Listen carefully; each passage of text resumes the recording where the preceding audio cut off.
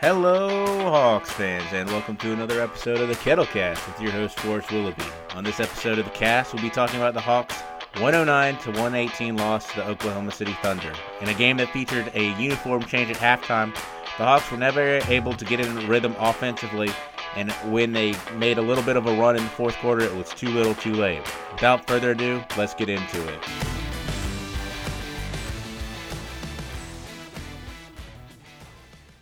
What a frustrating game. The Hawks have just continued to not be able to string wins together after having a really nice win over the Boston Celtics.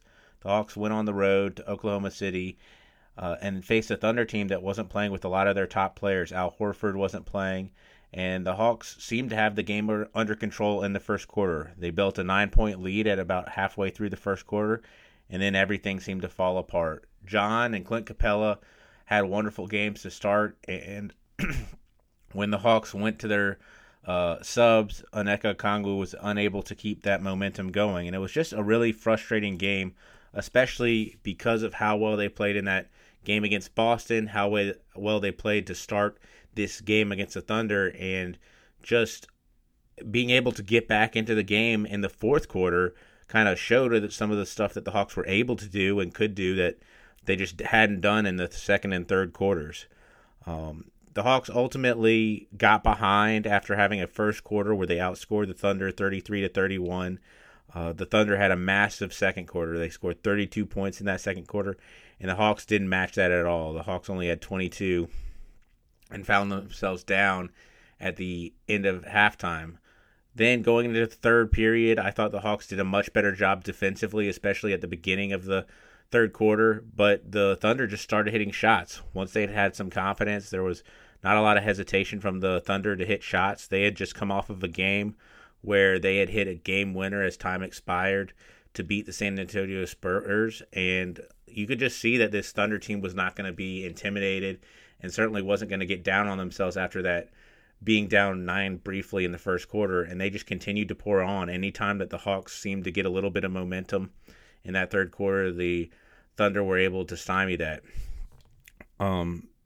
Going into the fourth, finally the Hawks started to do what they had gotten away from, and instead of settling for three-pointers, which the Hawks didn't shoot very well of in this game, they were 12 of 40 from three-point land. They started getting into the paint, and especially I thought Skylar Mays did a wonderful job coming in. It was clear that in the third period and the elongated rest that Trey got going into the fourth period that he was just not right. And so Lloyd Pierce turned to Skylar Mays once again, who this was 1 week after his performance against the San Antonio Spurs that really got him into the rotation, and he continued his strong play. He didn't shoot the ball particularly well. He was 3 of 7 from the field, 1 of 4 from three-point line, got to the free throw line for 4 free throws that he made 3 of. He scored 10 points, but he was a positive 3. The Hawks were plus 3 when Skylar Mays was on the court, and he was just doing a nice job of not settling for the three-pointers that I think the Thunder were even just kind of encouraging the Hawks to take, and he was going into the paint. And he wasn't always scoring, and he wasn't always converting on his first attempt, but his size and his activity down there allowed Clint Capella and John Collins to get back into the game, and he was able to draw some fouls. He had one shot in particular where I'm not really sure even how he got his hand on it and how it went in, but just being down there, the Hawks were able to out-rebound the Thunder, it felt like, all game. The rebounding numbers were pretty stark. The Hawks out-rebounded the Thunder 54-39 and out-rebounded them on the offensive glass. The Hawks had 19 offensive rebounds to the Thunder's 5, which was just really reflective of the game. That wasn't something that, like, after the game you looked at those stats and you're like, oh, wow, the Hawks out-rebounded the Thunder. It didn't seem like that. The Hawks were dominating down low, and they just got away from that after that first stint in the first quarter, and by the time they went back to it in the fourth quarter, they were down 16. And the Hawks did a good job. They made this a game. They got back into the game and got it under 10 with about 8 minutes to go, and so it was a game. And in fact, they had the ball down 3 with an opportunity to tie and just weren't able to convert. But getting down 16 and having to work all the way back, especially when Trae Young got dinged up, he hurt his foot in the first quarter, and then he hurt his groin in the second quarter. Just didn't look the same. You know, there's still no DeAndre Hunter, no Bogdan Bogdanovic. The depth is just not there. And so to get down that much to a team that's at home is just really tough to get out of. I was really impressed and encouraged that the Hawks didn't let that 16-point lead turn into a 30-point lead. Something that we've seen in the past with the Hawks is them be unable to cut into a lead and not really always make a game after getting blown out. I think that Spurs game was a big example, except for the guys off the bench who came in, like Skylar Mays, and really made a point of cutting that game close. But the Hawks made this a game, and there were a few different possessions I thought the Hawks could have executed a little bit better to possibly get out of OKC with a win, even not playing at their best. But it just was a really, really frustrating game. And with a young team, it's just this inconsistency, and the players and coaches were asked after the game if they thought this was playing down to the competition or not having the same energy going against an opponent like the Thunder versus when you play Boston or the Lakers or something like that. And John Collins, I thought, had a nice response where he was just saying, I don't know if it's that we play down to the competition or anything like that, but we do need to figure out a way to have the same energy each and every night. And that can kind of be seen as a way of saying, we don't match that energy. We're able to get up for big games, and we don't have that for games that we don't deem as important. But I think for a young player like John Collins to say that and really kind of, I felt like he wants to answer that question as well. It's not just answering the reporter's question, but finding more consistency for the Hawks and playing. There's been a big emphasis on playing full 48 minutes, having a 48-minute game where you give consistent effort. I think going across, a week of games, giving that same effort across multiple games instead of just, big games against the Nuggets and Boston and then having letdowns versus Cleveland and the Thunder. The Hawks are trying to make the playoffs this year. There's no hiding that. There's no, they've stated that's something that they're trying to do. And to do that, you have to get wins on the road. And this was another game that was sort of like the Cleveland game where it was a winnable game on the road that the Hawks just didn't close out. In this case, they didn't play well enough in the middle of the game to really come back, and they let the Thunder get very comfortable. Some of the stats for the Hawks, they had a strong performance from John Collins. The forward was 11 of 19, 2 of 6 from three-point land, got to the free throw line. He drew a foul. He was 1 of 2 from the free throw line. He had 8 rebounds, 3 of those offensive, and had 25 points. Clint Capella played 30 minutes, about 31 minutes. He was 8 of 11 from the field. He had 12 rebounds, 9 of those offense. He had 21 rebounds, 21 rebounds. He had 9 of those were offensive for 17 points. Clint Capella was a team high, +7. And the Hawks the Thunder have no answer for Clint Capella. They don't have Al Horford, and they were starting a second-year player in Isaiah Roby, who hit a couple threes, but isn't going to be able to handle Clint Capella down low. And again, it was a little frustrating for as dominant as John Collins and Clint Capella were that the Hawks didn't get to them more. Trae Young was 7 of 21, 3 of 9 from 3, 0 free throws.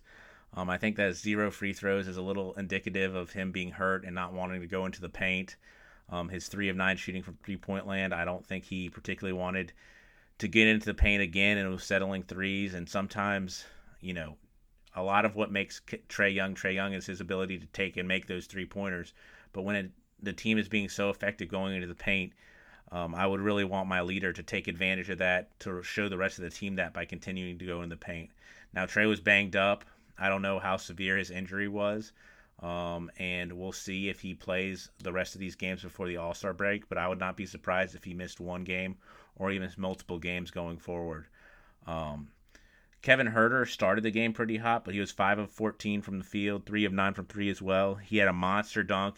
It was a play that certainly Vince Carter would not have commented that he needs to text Huerter about being aggressive around the rim. It was a beautiful dunk, and it's really good to see Kevin Huerter be aggressive like that, kind of to the consistency of the team playing well for 48 minutes. I like to see Kevin Huerter be aggressive for a full game towards the end of the game, and the Hawks are trying to get back into it, so you can understand why maybe they panic and keep shooting threes, but that aggression and that taking it to the Thunder in the paint was just being really effective. And there was a few times where Kevin could have gone to the paint or taken the first three. I think Trae Young is always going to take the three-pointer if it's there, and that's what he's out there to do. For guys like John Collins and Kevin Huerter, they need to be more aggressive. They need to be hunting their shot.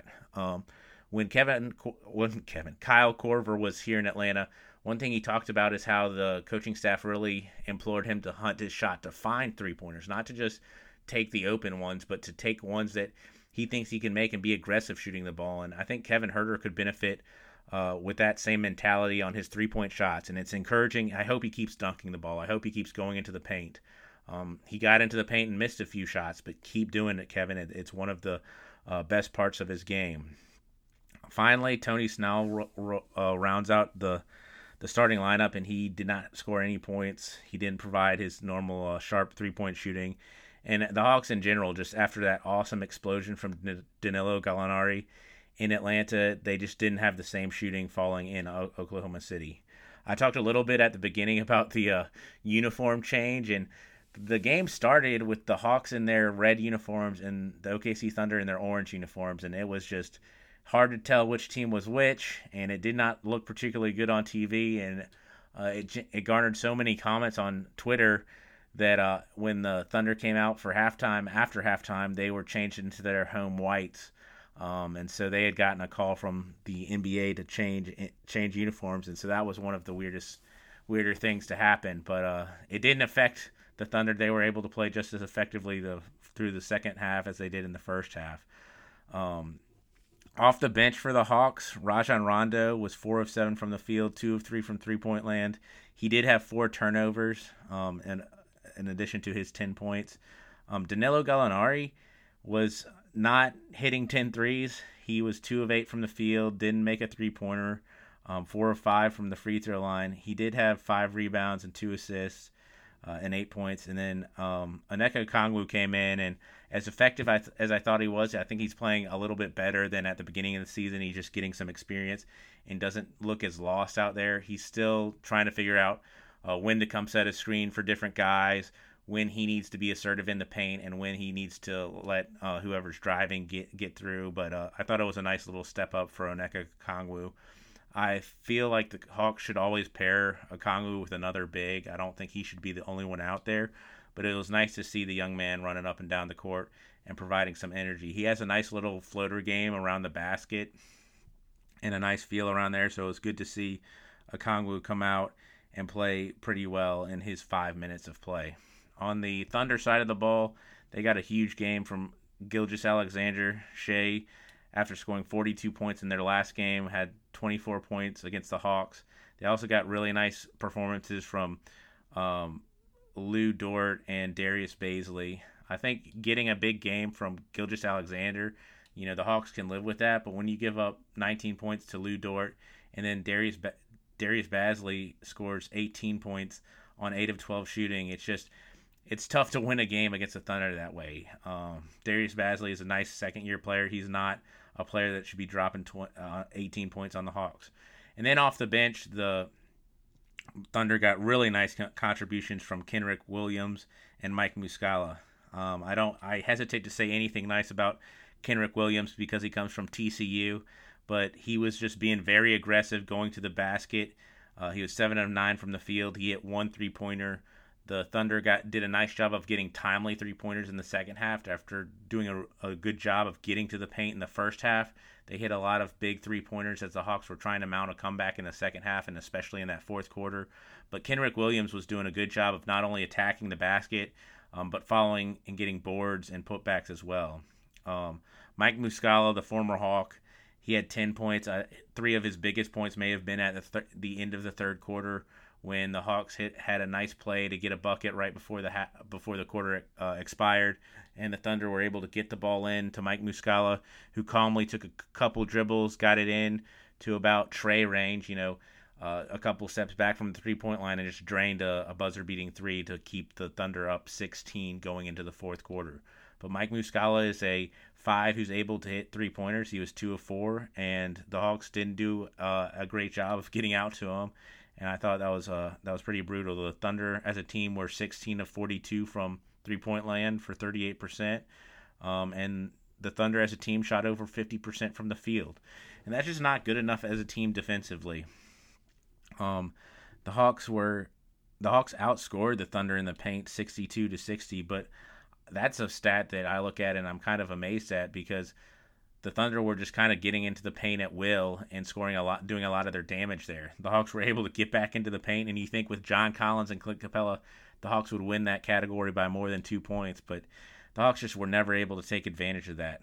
I thought finally for the Thunder, Ty Jerome came in and had a really nice game. He had 9 points, 7 assists, and was just able to really fill it up for the Thunder when they didn't have Gilgeous Alexander on the basketball court, and they just got some really nice contributions from their bench. So just a brutal game, and one, the Hawks have, hopefully they'll be able to, forget about this game and go forward and get a win. But the next step for them is really putting a couple wins together and building a winning streak and showing some consistency. It's nice to see flashes of excellence. It's good to see some of these young players, John Collins, play well in a game, have Danilo play well in a game, Trae Young, Kevin Huerter. But until you put it all together, it looks clunky. It has a roller coaster effect as fans. We're knocking off the Nuggets at home, which is great. We lose to Cleveland by 1 on the road. We knock off Boston after getting really blown out in Boston, and then we go on the road and lose to a team in the Thunder that the Hawks just should not lose to. The Hawks have more talent than the Thunder right now. They have better players. They're trying to win more, I would say, than the Thunder, although all teams are trying to win. And it looked like the Thunder were just hungrier and more willing to execute their game plan, and more interested in doing some of the stuff that you got to do to win, including going into the paint, getting rebounds, or following on loose balls. There are a few times that the Hawks did have some good defense, were able to force a tough shot, and the Thunder nullified that by getting the offensive rebound.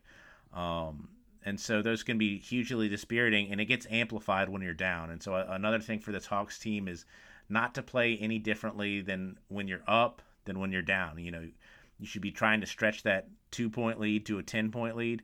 But if you're down by 10, you should be trying to cut that 10-point lead down to 5, get it more manageable, and just go to work. The Hawks offense is good enough where they don't need to be worrying about being down 8 points in the second quarter. Like, their basketball's a game of runs, and they're going to be able to have theirs. And for kind of the Hawks to panic or to fall back on the 3-point shot as a way to get back in the game is just something that I think they need to not fall in love with, and really just get back to feeding their big guys in Clint Capella and John Collins. But brutal loss, one that was not fun to watch in the moment, and it was not fun looking back on, and one that hopefully the Hawks can kind of get out of their head and go down to Florida and get some wins against the Heat in Orlando.